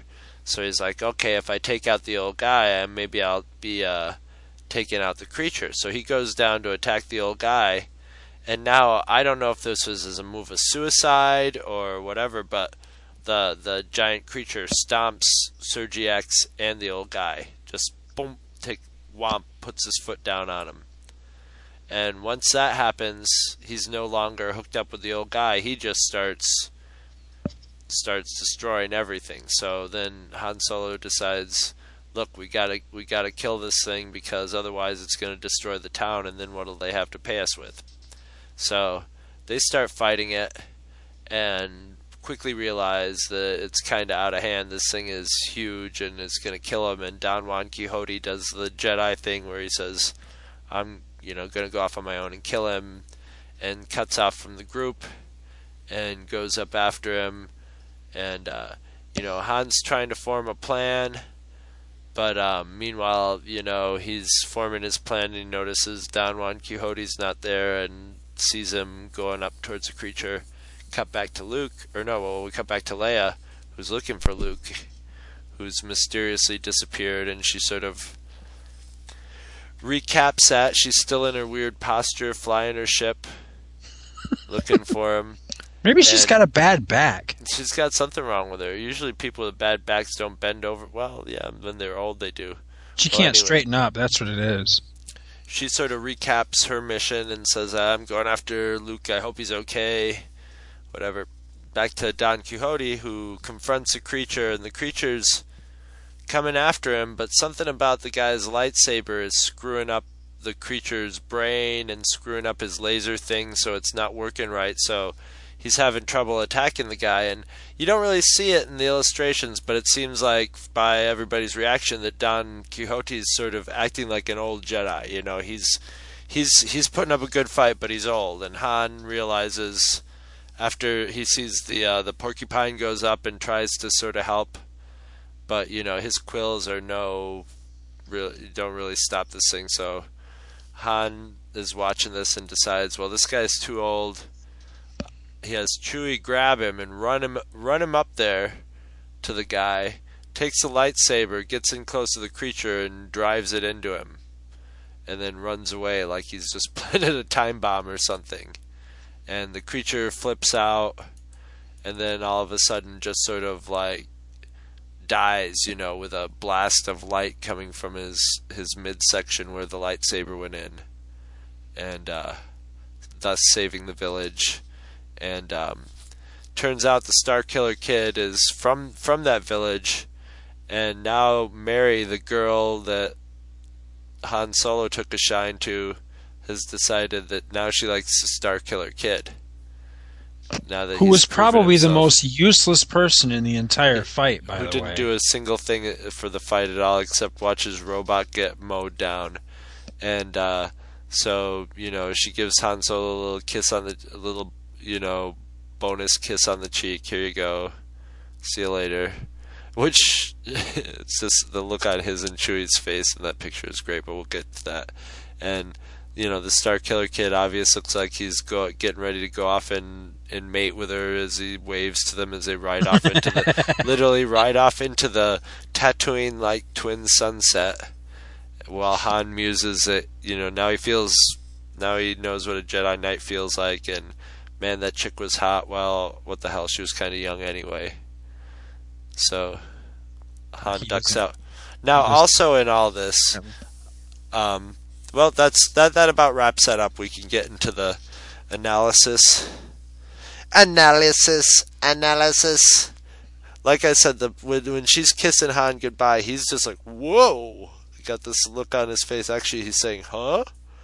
And Chewie's got this look.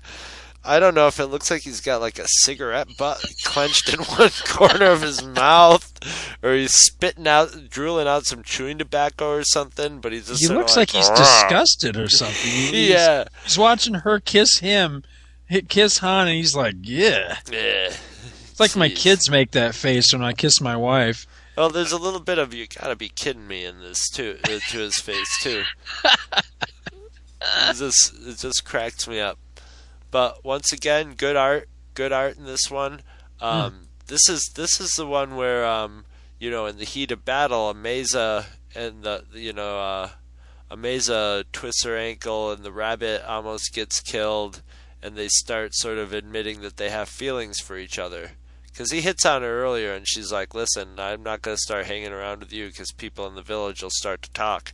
But in this one, you know, they actually start to show concern, and maybe like, you know, if the story was, you know, abruptly all these characters go away after this issue. So I think George Lucas might have helped nip that in the bud. But if these characters ended up being like regulars, they would have probably had a romance going. Now we will see some of these guys again, though. Further down the road, I'm thinking it's around the time that Valance the Cyborg shows up. We do see some of these guys again, because I just distinctly remember Don Juan and I want to say Ameza too, but I'm not sure. But I don't know. I could be dead wrong, but we'll see when we get there. But I'm thinking it's right around like number 16 or somewhere around there that we do see these guys again, at least briefly anyway. Maybe just to permanently shunt them off to right, you know, some distant corner of the Star Wars forgotten universe. Yeah, but they were definitely like building the framework for a possible romance between the two of them, you know. Mm-hmm. A very Han Solo and Princess Leia like from Empire, actually, where she's like, you know, look out, and he's like, oh, is that a little affection in your voice, huh? And she's like, ah, well, screw you, rabbit. Silly rabbit. Tits are for human kids. Well, you know, that was probably the biggest thing to me. The biggest change between when I was a kid and now was that when I was a kid, I found Don Juan. I guess I didn't realize. Oh my God, dude! Quixote and Don Juan Quixote, you know. So as a kid, I thought Don Juan Quixote was kind of cool because he was kind of the Ben Kenobi fill-in. But I found Jaxon the rabbit to be fucking annoying. But reading these again, I actually kind of liked him and found Don Juan to be really annoying. So it's a weird change up. I used to find both of them annoying, but this time I liked both of them. When I was a kid, I thought Don Juan Quixote was just too obvious Ben Kenobi. He even had Juan in the, you know. Right. It was like Obi-Wan and Don Quixote, and it was just a lucky triple pun that it came out like Don Juan too, you know. So it was just like this. It was a witty name, sort of, for, you know, for a Star Wars comic book, but it's also witty in a Earth way, which right. I didn't like when I was a kid, you know. I didn't like Earth things intruding into my Star Wars, you know, because it just doesn't make sense. I remember one of the things that really pissed me off as a kid was Chewbacca doing a Tarzan yell in Jedi. Yes. I was just like, oh, come on, why? Yeah, still don't I remember like sitting that. there in the movie theater as a kid just going like, did they have to do that? That's not funny. It's supposed to be a big funny moment, and everybody laughed, but I was sitting there going, God damn it. I have one of my favorite scenes of this is with Jaxon, where rocks are about to crush him. It's on page 11. They're coming down to crush him, and he's saying, "Heavenly Hutches, rocks knocked the gun out of my hand." For one, Hutches is just so Earth rabbit living in hutches. It's just like you said in that one. How come, you know, Mace Windu has to come from Africa planet? You know, right. Why does this planet have to be like Africa? That's like rude. Why does the rabbit have to? Why, because he's a rabbit-like thing, does he have to say Hutches? And as far as that goes, why should he have a complex about being rabbit-like? Because in the Star Wars universe, there probably aren't rabbits, and nobody would think twice about there being, you know, whatever. But at the same time, I love the noise that the rocks are made. They're going crumble, crumble, but it's crumble without. It's just crumble with 2 M's and no E. But they. I like Chewie. Oh, I'm sorry. Oh, go ahead. Is there a good Chewie? Yeah, Chewie in the third panel on page 15. Does that look like the rock just fell on his leg? Because he's got this look on his face like he's saying "Gurk." but I imagine Kirk means shit. What page is this? 13? 15. Oh, third 15. panel. Yeah, third panel on page 15. He's just got this look like, oh shit, that hurt. Yeah, it's like, yay! He's got the big eyes and the open mouth. It's just funny. Yeah. And once again, Princess Leia is in that sort of like, here, you know, face forward, whole body at an angle, pointed forward, with her hands, right hand on one control, left hand on buttons to another control, staring forward into space.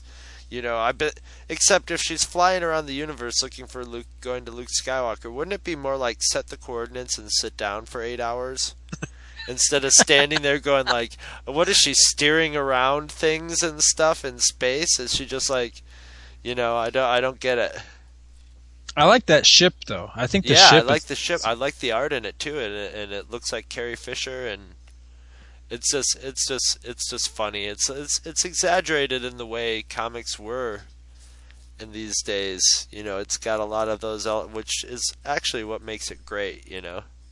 I tell you what, I'm so happy though later on in later issues, and I think it takes a lot longer for it to happen to Leia than it took to happen to Luke. But both Luke and Leia suffer from being stuck in their first movie outfits for so long. You know, yeah, Luke's got I know. The wraparound, and Leia's got the white robe, buns in her ear. Well, Han's outfit, I mean, didn't really change that. Even between Star Wars and Empire, you know, his shirt changed a little bit. But, you know, I could forgive it with Han, I guess, because it almost looks like, I don't know, sort of like a biker uniform or something. Yeah, like a uniform.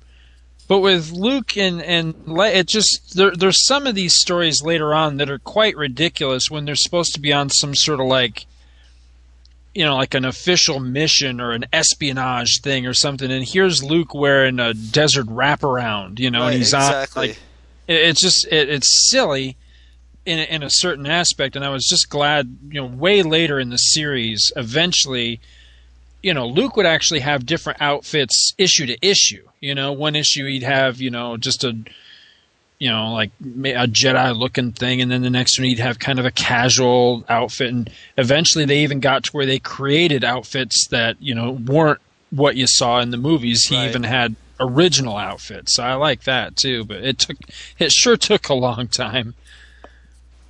But, yeah, you know, there's every reason not to like these, you know, these first 4 issues, you know, with it, you know, being dinosaurs and, you know, this goofy plot with the villagers. But yeah, God, I still do like it though. All these elements sort of rehashed from the movies and our pop culture mixed together. Yeah, it shouldn't have worked, but and when I was thinking about reading it, I was going like, you know, I loved it when I was a kid, but it's, you know, I remember, and we were talking about it earlier, and we are like, oh, that's right, there's a goddamn rabbit, and I'd forgotten about the porcupine. You know, we were just remembering, and remember the kid's got a robot with tank tracks. Oh, yeah, that's right. And I was thinking, it's going to be cheesy, but I ended up enjoying the first issue I read. I was like, oh, this is good, and I was looking forward to the second issue, but after the issue number 8, 9, and 10, I was like, I couldn't wait to get to each one. You know, I was just enjoying the hell out of them and remembering reading them when I was a kid. And they're fun. They're good. I was surprised rereading this how much I enjoyed it, because I even as a kid, I was never the biggest Han fan. You know, I liked him in the group ensemble, but you know, there seemed to be such, you know, amongst my friends anyway, everybody seemed to really latch on to Han Solo. Yeah. And I was always a Luke guy. I always identified with Luke. His was the adventure and the quest and just the yearn that I myself felt. You know, I wanted to be Luke. I identified with Luke. So, you know, while I found these stories really neat, you know, to me, the whole thing kicks off with the next issue, because that's when Luke's in it full time, you know, and then the story becomes the adventures of Luke Skywalker. And But in a way, it was kind of nice to get the Han Solo stuff out of the way at the beginning, because there are a couple Han Solo stories. That was an unintentional pun. Solo, Han and Chewie stories later on, toward way late in the series. Yeah. And those were always kind of the weaker issues to me. It's like they couldn't go home again. So it was good that they got these adventures out of the way right at the beginning, with it just being Han and Chewie on their own. But yeah, next time we'll do 11 and 12, and those are really, to me, some really sentimental issues, because I'm pretty sure that 11 and 12 were the first two they might be the first two issues I ever got, but I know they were definitely the first two post-movie issues I got of the series. It's tough to recall now, but right. I know that I definitely was not getting them in the order that they came out. Because it seems to me that 11 and 12 came in a bag that I bought at Walmart. Or, not Walmart. What do you call it? At Woolworths, rather. I bought mine in a bag, too. From 3 to 6 on, I bought, all those would come in a bag 3 at a time. So it was 10, 11, and 12, right? Uh-huh. Yeah, that's what I'm thinking. I think 10, 11, and 12 may have been the first issues I ever got. Because I know for a fact that I read 10 before I ever read 7, 8, and 9, because I remember already knowing about the monster and all that. And I can remember 8 being a particularly hard issue to track down once upon a time. There were certain issues that just seemed like they were more hard to find than other ones. But distribution was weird back then too, Those first 12 got reprinted quite a little bit, and then you got to 13. I remember 13 being one that took me an awful long time to track down as well. But anyway, well, that's a pretty solid amount of time for this episode. Yeah. So what else you got? Anything? No, I think that pretty much covers it for these. I'm looking forward to the next ones. Absolutely.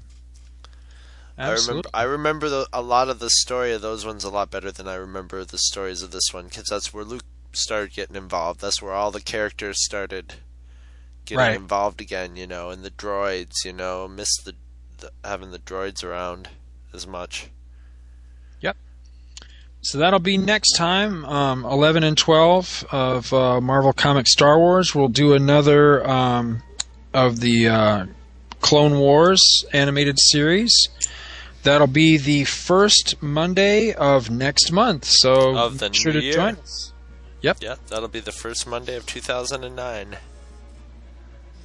And as ever, come to our Libsyn blog page where you can. No, you're wrong, man. Because this episode that we're recording right now will be the first one of the new year. Oh, you're right. We're already in December. Oh my God, you're right. You have to edit that out. Oh yeah, it's okay. You can correct me on the air. They already know. They already know that I'm not the brightest bulb in the chandelier. Well, it's 1 o'clock as we record this. So yeah. Yeah. So anyway, people should come to our Libsyn blog site, which is twotruefreaks.libsyn.com. Libsyn spelled Libsyn, and you can download our podcast from there. You can go to our MySpace site from there. You can come to our forum on the Comic Geek Speak forum. Yep. Is it? The comicforums.com. Yep. And discuss whatever we're talking about on any particular show there. Or you can email us at twotruefreaks@gmail.com. Or you can go to our what else do we have? We have a YouTube page, and there's links to all of them on that Libsyn page. That'll take you to every freaking place for your freaking convenience, for your freak-venience. There you go. Wouldn't I be a great salesman? I'm a great salesman. Whatever. Somebody shoot me, man. All right, well, thanks for joining us, and be sure to come back next week for Star Trek Monthly Mondays, and be sure to come back this time next month for the next installment of these Star Wars Monthly Mondays. Yep. And take care. Take care, you two. May the Force be with you.